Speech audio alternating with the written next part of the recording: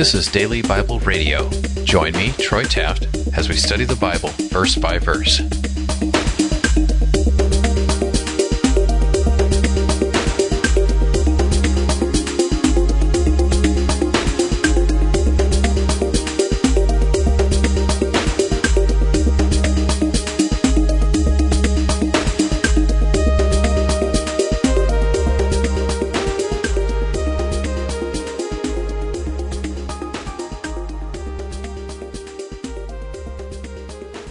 The evil that lives inside.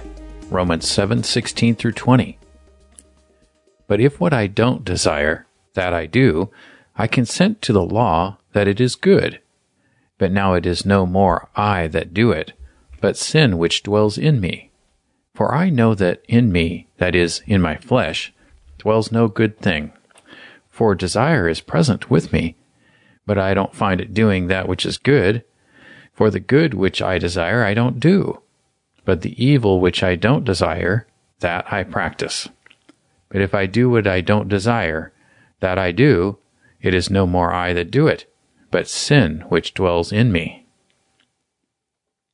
One of the amazing things about becoming a Christian is that God totally changes us in our hearts. We may not realize it at first, because there may not be any physical change. What we do realize is that our values change. What we used to not like, we like, and what we used to enjoy now bothers us. This is because when we become Christians, we become new creatures. We desire new things. One of the things we desire is to please God rather than to run from Him. Paul is sharing how he really wants to obey the law, but he can't actually follow through because he also has sin living inside of him. It is the same for all of us who are Christians.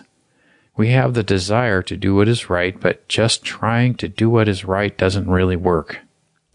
We have this evil living in our bodies that keeps us from being successful. A great thing to notice is that because we want to do what is right, we are not evil. The evil is that which lives inside of us, but we don't want to do evil. It proves that we ourselves are not evil. Our old sinful body, which no longer represents our new nature, sabotages our efforts to do good. Paul is really making a strong distinction between who we really are and the sin that lives inside. We really are good now, but we still have sin living in us as long as we live in these bodies. I'm Troy Taft. This is Daily Bible Radio. For more information, visit dailybibleradio.com.